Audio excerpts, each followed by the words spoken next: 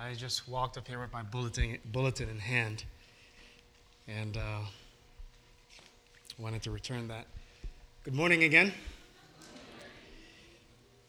It is wonderful to be in the house of the Lord. I say that with deep meaning, because I know that when we gather together as family, we can talk. Amen? And what we talk about is very important, as it is the Word of God. And we endeavor to not speak without first praying and inviting the presence of God to be with us. So why don't you bow your heads with me as we pray. Father in heaven, I want to thank you this morning for the wonderful gift of life that you've given to us.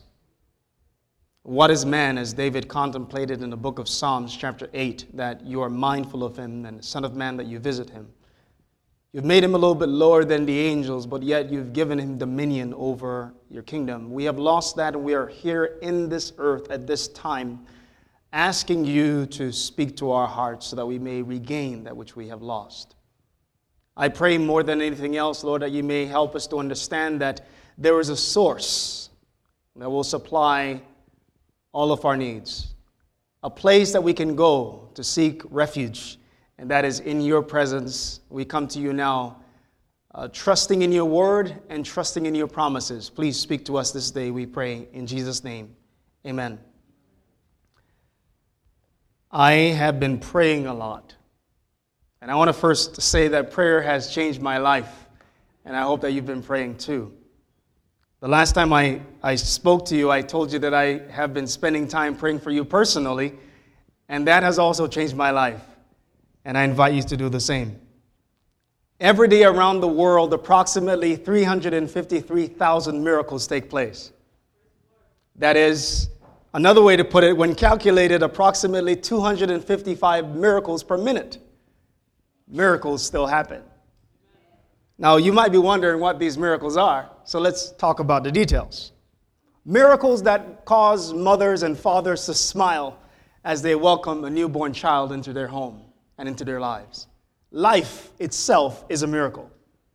When babies are born, we celebrate because life begins for someone.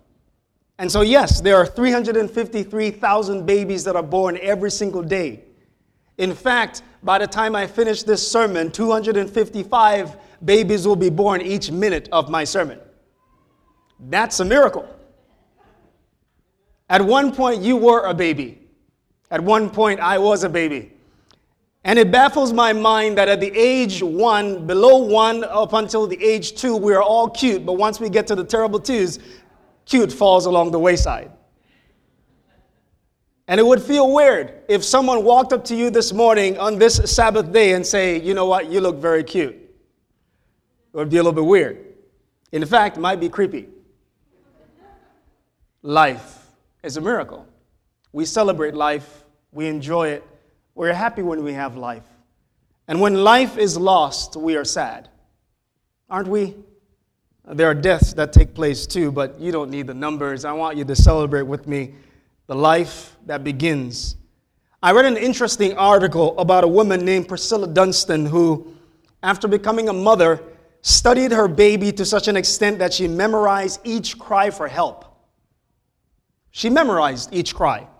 Her child would cry incessantly, and cries are hard to ignore, especially from others. She stated that she listened carefully and identified 5 distinct sounds that babies make when they cry, that identify one or another basic need that they have. Very interesting. She was also on the Oprah show. Not that I watched the Oprah show, just want to let you know that. Nonetheless, she identified these 5 sounds. She traveled the world, examined cultures, examined people, and identified that these were universal cries. And so she began teaching mothers how to identify what sounds a baby is making when they cry. Very interesting. I don't know if it's true. I don't even have a child to test it out. There was a specific response to pain. When a baby is griping, when a baby is having gastric pains, the baby would cry and there would be a distinct sound. There would be a cry for hunger. When the child is hungry, the child would cry and then there would be a different sound she identified. Another cry for rest, in need of sleep. the baby would cry and it would make and the baby would make a different sound, or if there was any other discomfort, there would be a different sound. She identified 5. These are the sounds. I will not try to pronounce them, otherwise I would sound like a baby to you. And at this point in the sermon, I would like to move on. If you want to try to pronounce them, go ahead. We don't have a lot of time. The sounds would identify hunger, sleep, gastric pains, lower gastric pains, and then when a baby is uncomfortable. These are the cries. She was very interested. She actually is from Australia, and she traveled to the U.S. to teach mothers to identify what their babies are saying. And so they've been talking about our babies communicating with us when they cry.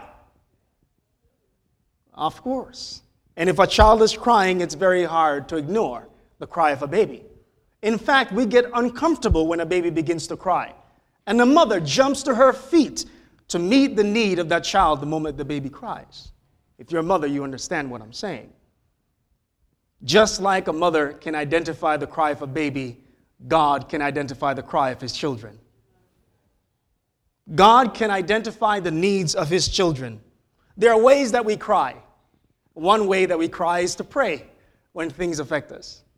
And there are different prayers that we pray whenever we're in need. Aren't there? And so, life hits us hard. A baby is born, but there are years ahead of that child that might include some difficulty. The moment the child is born, there's one familiar thing with every single child around the world, and that is that baby has needs. And someone needs to be there to help. A friend of mine just recently had his son, close friend. We've been very good friends for a very long time. We were working together in my local church in Philadelphia when I first became a Seventh-day Adventist and traveled to the U.S., and we became really close friends. He got married, and he had his son, Gabriel. We were on the phone, and I asked him the question, what is most important to you as a father, knowing that you now have a son? And he said, the most important thing to me is for me to go to work and understand and realize that I'm not working for myself, but working for my child. And I thought, this child who does not pay the bills, this child who cries, this child who does not lift a finger in the house. You can't tell Gabriel to go rake the leaves, but nonetheless, he is happy working to meet the needs of his child. And I thought, my God, how happy are you to meet my needs? How happy are you to meet my needs? We all come from different walks of life, but nonetheless, we are all faced with a challenge because we do not have all the answers to all of our questions, do we? We do not have all the resources. We do not have all the power. And one thing that is common, whether you be white, black, Chinese, Russian, whatever your ethnicity, wherever you are from, whatever your status in life, we all come together here. We all have needs. Your needs may be different from mine. Mine might be different from yours, but nonetheless, we all have needs. We all have needs. A psychologist by the name of Maslow, created this chart, this formula for needs. You've probably heard of it, Maslow's hierarchy of needs. And he identified 5 needs. Number 1, as adults, whoever we are, we have physical needs. That is, we need food, we need drink, we need shelter. What would the church be without potluck? It is true.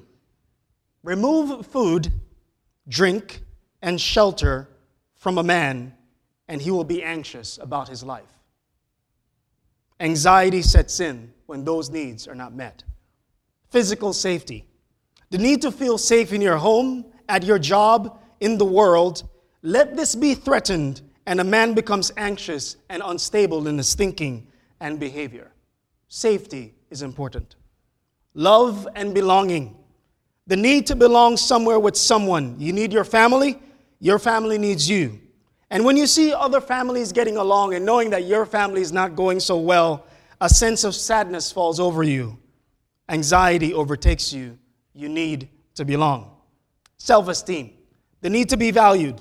People want to feel important, that they add value to the world. Take this away, and again, anxiety steps in. Man becomes unsure of himself and his surroundings. According to Maslow, the last one of these is self-actualization. The idea of development, achieving goals, becoming good at something, joyfulness, becoming what you were supposed to be, fulfillment, man's basic needs. I did some research and found out that recently someone added something else to this hierarchy of needs. And it goes something like this. They identified that one of the needs that man has today, modern man, is this thing called Wi-Fi. Hierarchy of needs, added Wi-Fi. It's interesting to go to a home to visit someone, and before asking for water or food, you ask, what is the Wi-Fi password? Modern man has identified another need. It doesn't matter what life provides for us. The world around us, to be honest, is anxious, isn't it? The anxiety can be felt like a putrid air in a dark room. The conversation on the news include the idea of fear, the violence that is being repeated, the storms that have been beating up separate parts of the world. And while all this is happening, we watch the news, sleep only to wake up, rush to get ready, rush to get to work, all the while trying to fulfill our basic needs. What if you were in prison? What if you couldn't work anymore? The family you loved could only visit when permitted. What if you couldn't go where you wanted to, when you wanted to? What if all you had around you were cold walls, sleeping on a cold floor, all the while being plagued by the thought that you're about to die? How would you respond? Would you have peace or would you have anxiety? Everything I just described to you were the experience of Paul as he wrote the book of Philippians. He was in a Roman prison when he wrote Philippians to the church, to the people in Philippi. Let's go to the book of Philippians chapter 4, our text this morning. Paul had all of his basic needs taken away, or most of them. And he's writing to the church in Philippi.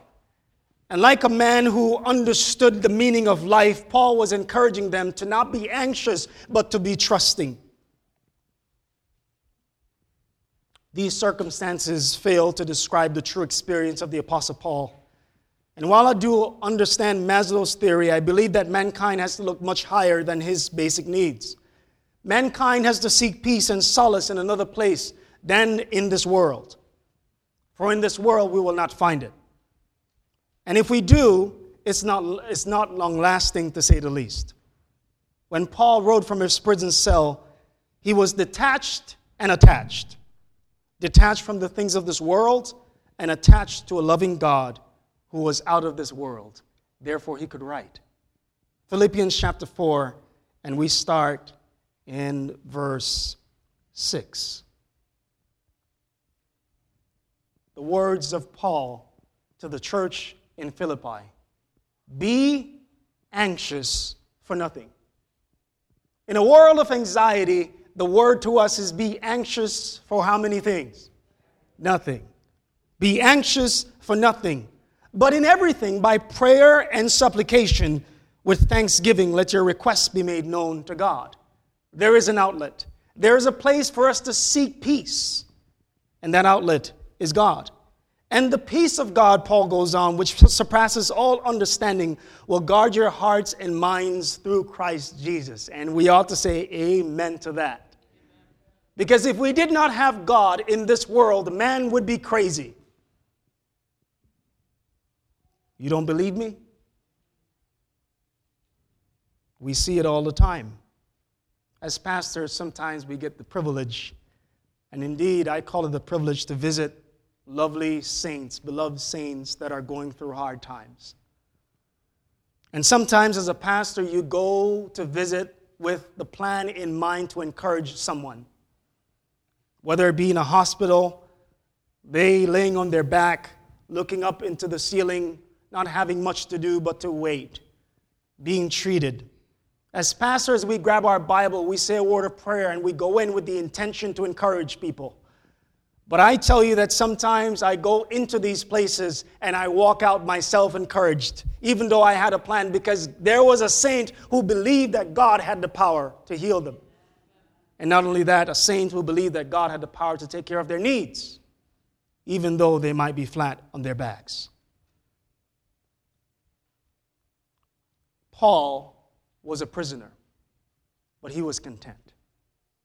How is that even possible? Because today we lose our phones and we become discontent. Today we lose some conveniences in life and we become discontent. But Paul was in prison. Paul goes on,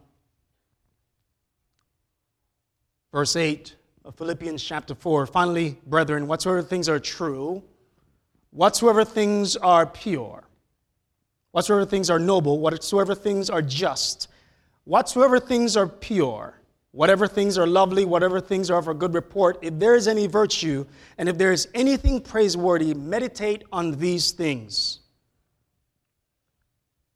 Verse 11, Paul goes on. Not that I speak in regard to what is the word? Need. For I have learned in whatever state I am in to be content. I know how to be abased. I know how to abound. That word abased means to be low in rank. It means to be humble. It means to be without position. It means to be without status. Paul says, I know how to do that. And today, modern man has no clue how to be humble. We do not.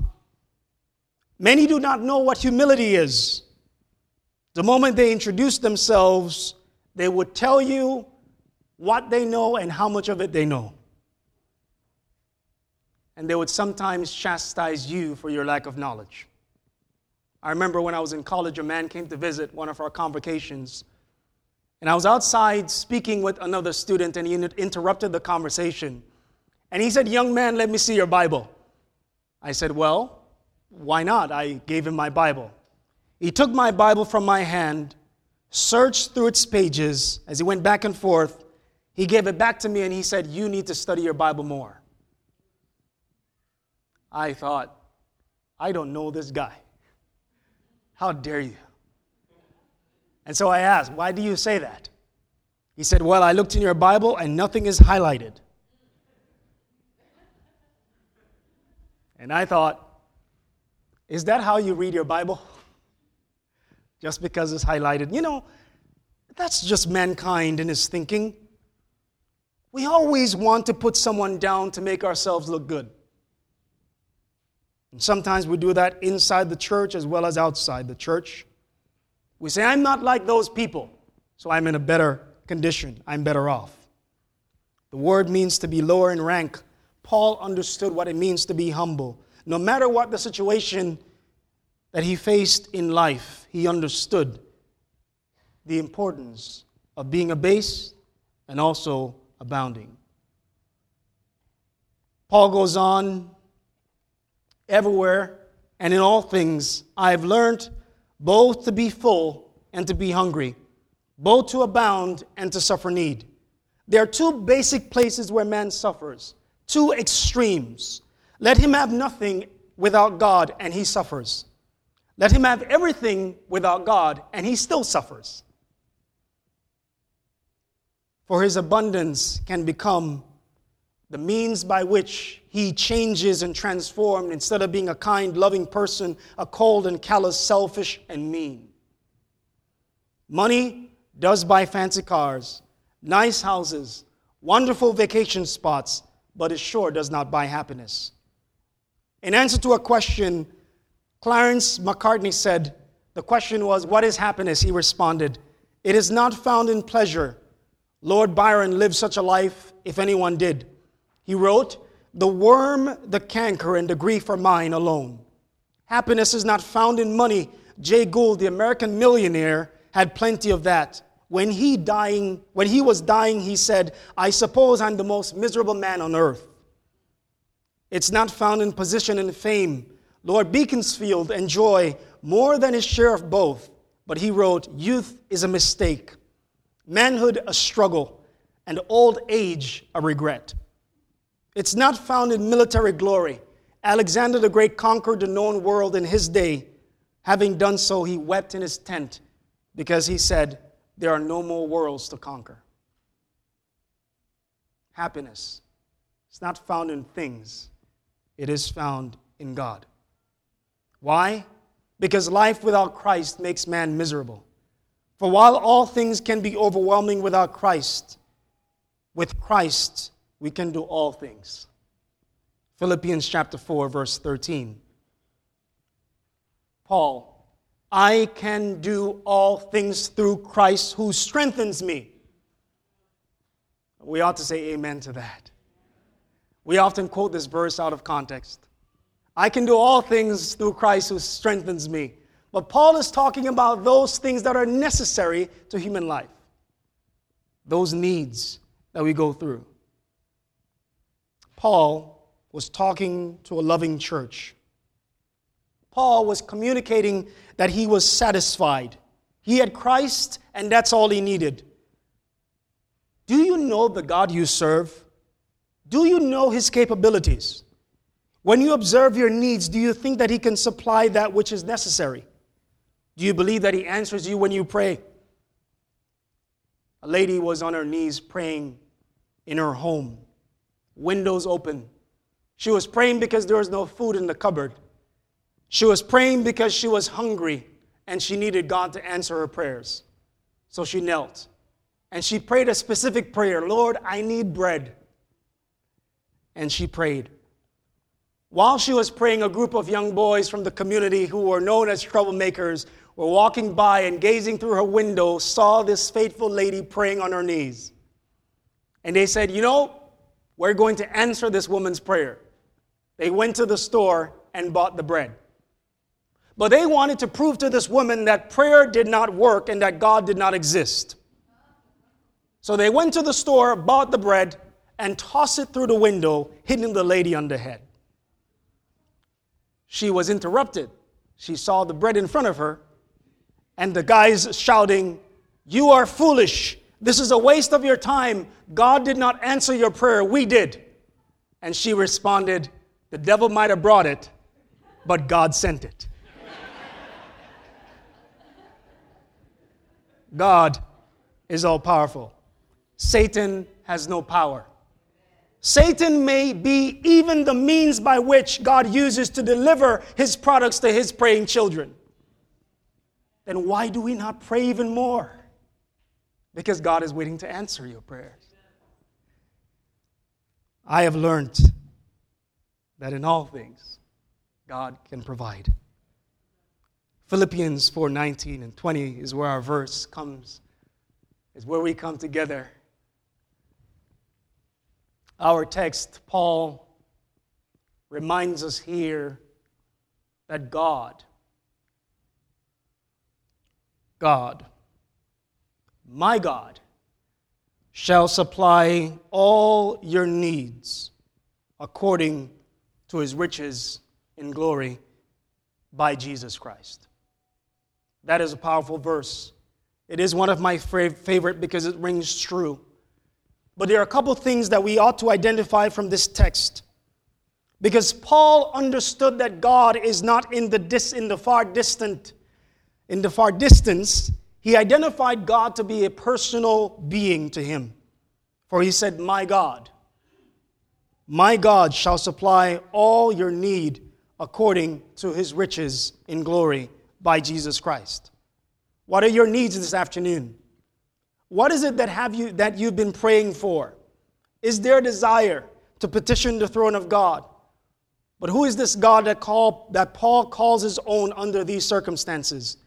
Well, one must understand that God is above all. He knows all. He possesses all. He made all things. He had said, I am God and there is none else.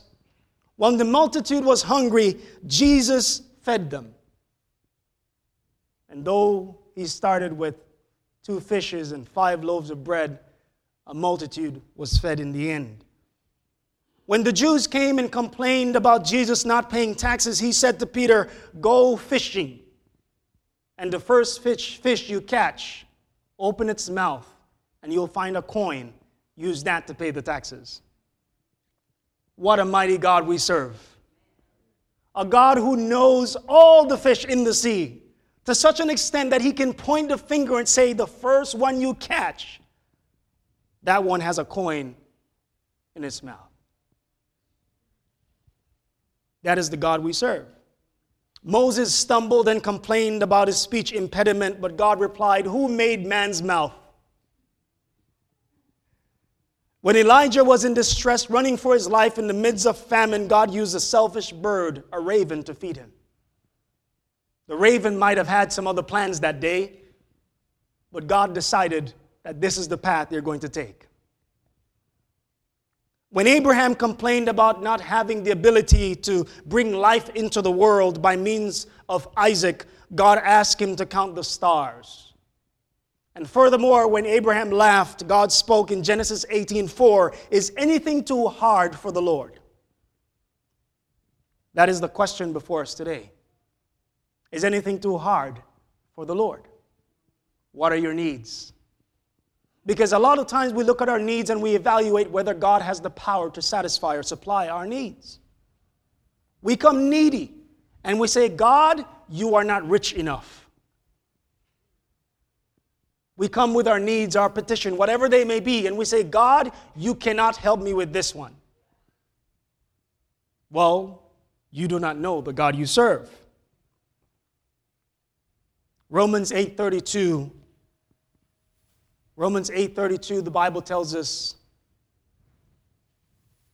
he who did not spare his own son, but delivered him up for us all, how shall he not also with him freely give us all things?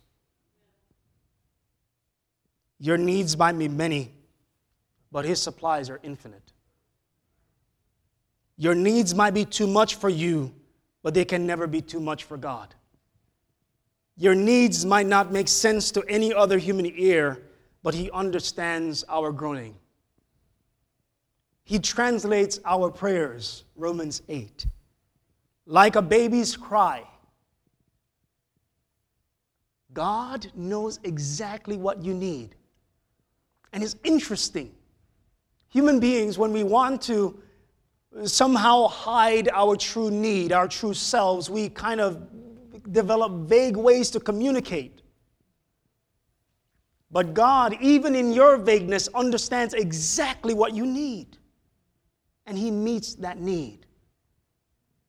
They say a good listener is someone who is able to identify the question that is not being asked. And when you pray, God is a good listener. Because he knows exactly what you need, but you're not asking for it. You may be asking for something else in disguise, but he knows. My God shall supply all your needs according to his riches in glory. The Bible says in the book of Psalms, turn there with me, Psalms chapter 50. Psalms chapter 50, the Bible says this, God was having a dialogue, a conversation with his people. And they were thinking that they could bring stuff to God and that God needed their things. God wanted to respond in a very specific way. Verse 7 of Psalms chapter 50, the Bible says, hear, O my people, and I will speak, O Israel, and I will testify against you. I am God, your God. I will not rebuke you for your sacrifices or your burnt offerings, which are continually before me. I will not take the bull from your house, nor goats out of your folds. For every beast of the forest is mine, and the cattle on 1,000 hills, they're mine also. I know all the birds of the mountains, and the wild beasts of the field, they are mine. Every one of them has turned aside, they have together become corrupt. There is none who does good. I just skipped a couple pages. That sounds really beautiful. Verse 12. If I were hungry, I would not tell you. For the world is what? mine, and all its fullness. If I were hungry, God says, I would not tell you, because I know where to find stuff to eat. And so we think that we do God a favor when we pray. No, we do ourselves a favor when we speak to Him about what we need. And like my good friend and his child Gabriel, it makes Him happy when we cry. Because of our need. And crying in the sense means prayer. Do you understand what I'm saying? And so this man is thinking about his child, and as he's working hard, he's saying, I'm working because my child needs me. And we are here. God is saying, I'm working because my children need me, and we're saying, God, you do not love me. How could it be true? It's not true. Because He loves you. And that's why He works on your behalf and on mine. So is the need forgiveness? Is it forgiveness from sin? Well, God is rich in mercy. Is the need more of Him, being good, being better in your person? Romans 2:4, or despises the riches of God. Let's turn there. Romans chapter 2 and verse 4. You're running out of time. Romans chapter 2 and verse 4, the Bible says this. Is it sin? That's a need that God can meet. Romans chapter 2 and verse 4, the Bible says this. Or do you despise, what is the next word? The riches of His goodness. God is rich in goodness. The riches of His goodness. God is also rich in forbearance. God is also rich in long-suffering. And Paul goes on, not knowing that the goodness of God leads you to repentance. You thought that your desire to be forgiven was from you? No. It is a rich God who gave you that privilege. And so we come, Lord, forgive me. It's His riches, not yours. We are bankrupt, we are poor, we are needy, but God provides that which we need. In the book of Ephesians, Paul also talks about God being rich in grace. Being rich in what? Grace. Grace is not only forgiveness for sin, but power to do right. And if God was not rich in those things, He could not meet your needs. But I want to tell you that He is rich. Don't live your life as a poor beggar, because you do have a rich Father. Is it love and belonging? He is rich in that too.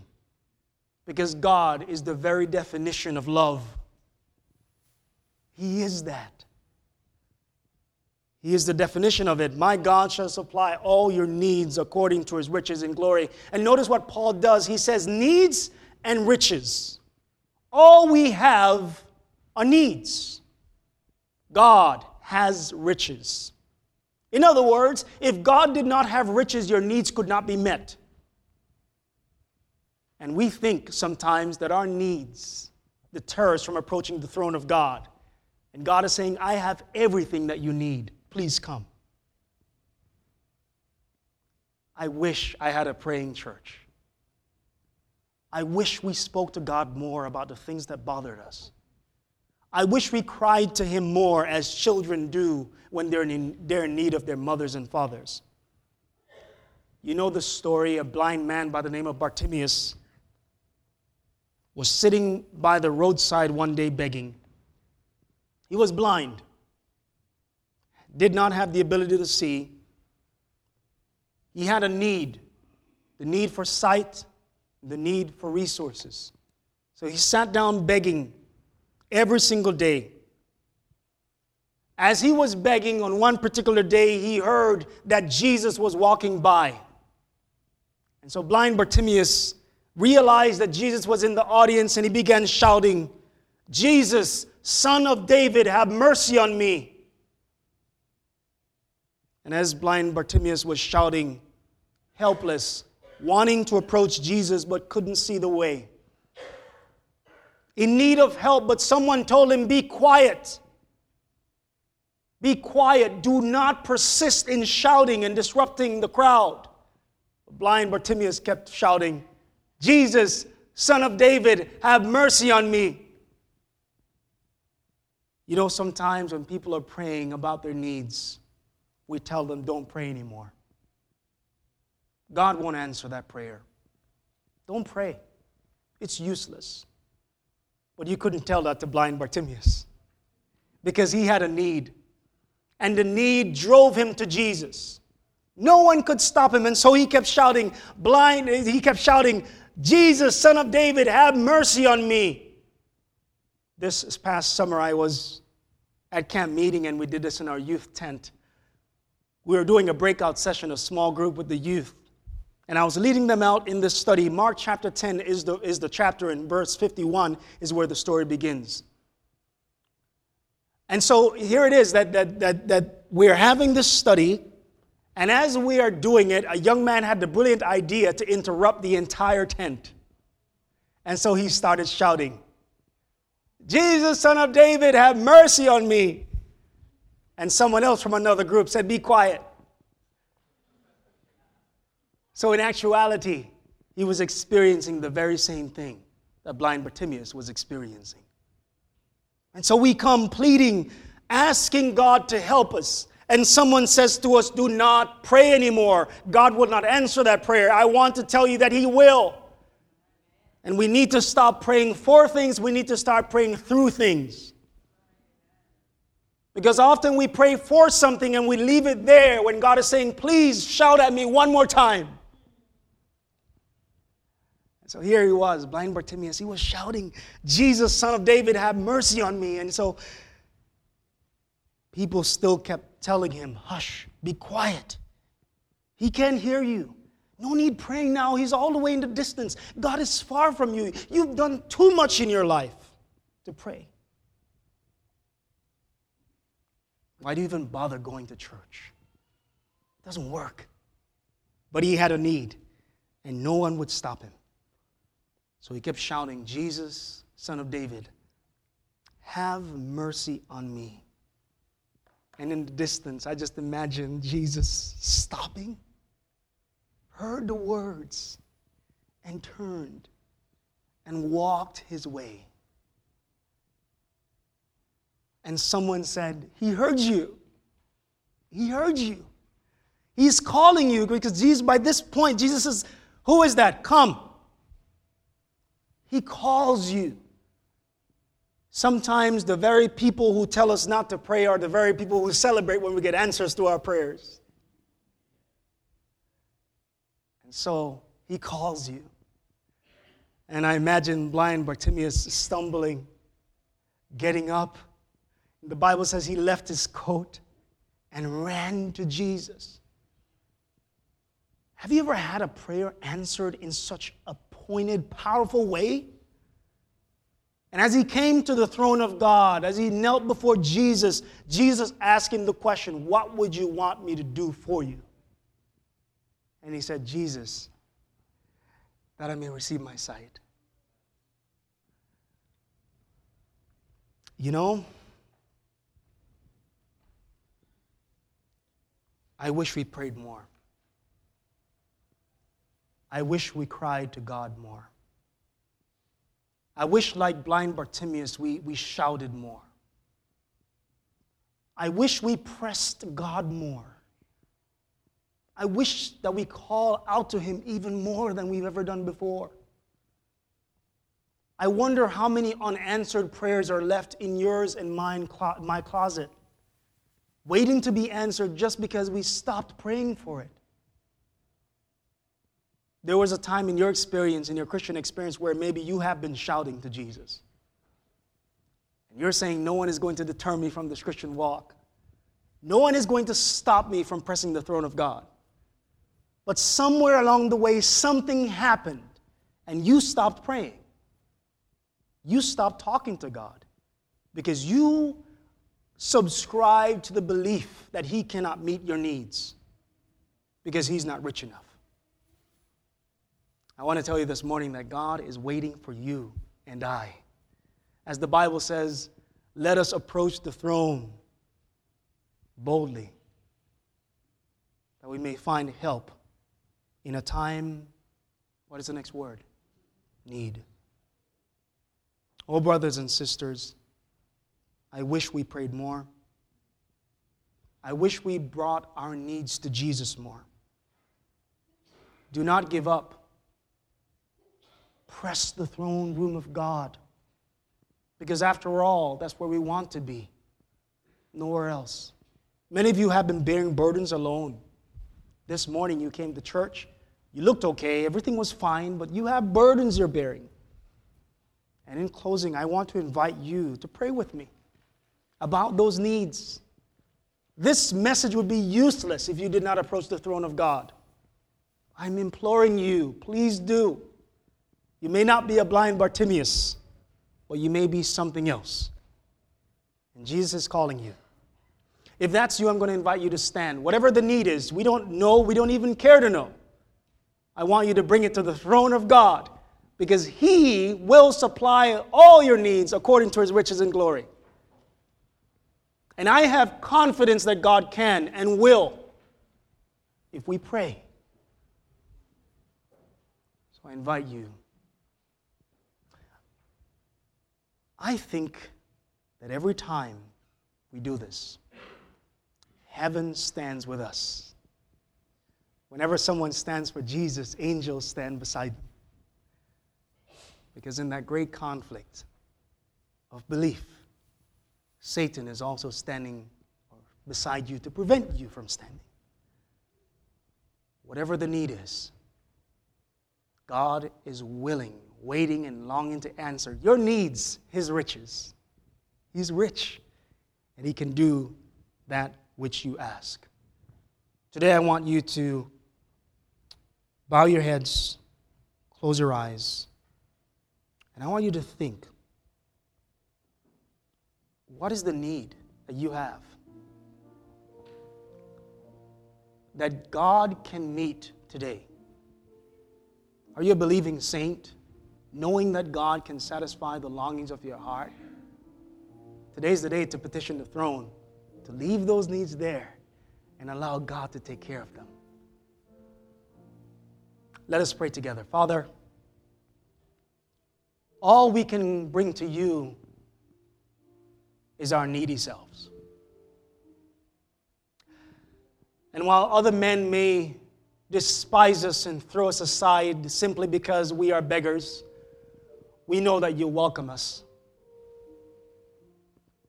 And while other men may say it is useless to pray, we believe wholeheartedly that we are having a conversation with the God who understands us, who knows exactly what we need when we need it. We understand that we have a God who can identify every single cry that we make in our lives and in our experience. And today we come to this God believing, trusting that He can supply all our needs according to His riches and glory. We believe it. We claim it. And today we want to make a promise to you, Lord, that we'll pray more about our needs and bring them before you. Thank you for loving us. Thank you for being so kind to us. Thank you for listening to our prayers today. And Lord, we would be nothing without you. It is true. Please be with us now as we go through another week. As we go through the rest of this day, we pray this all in Jesus' name. Let everyone say, amen. We're going to be doing our closing song now, so if you'll keep standing.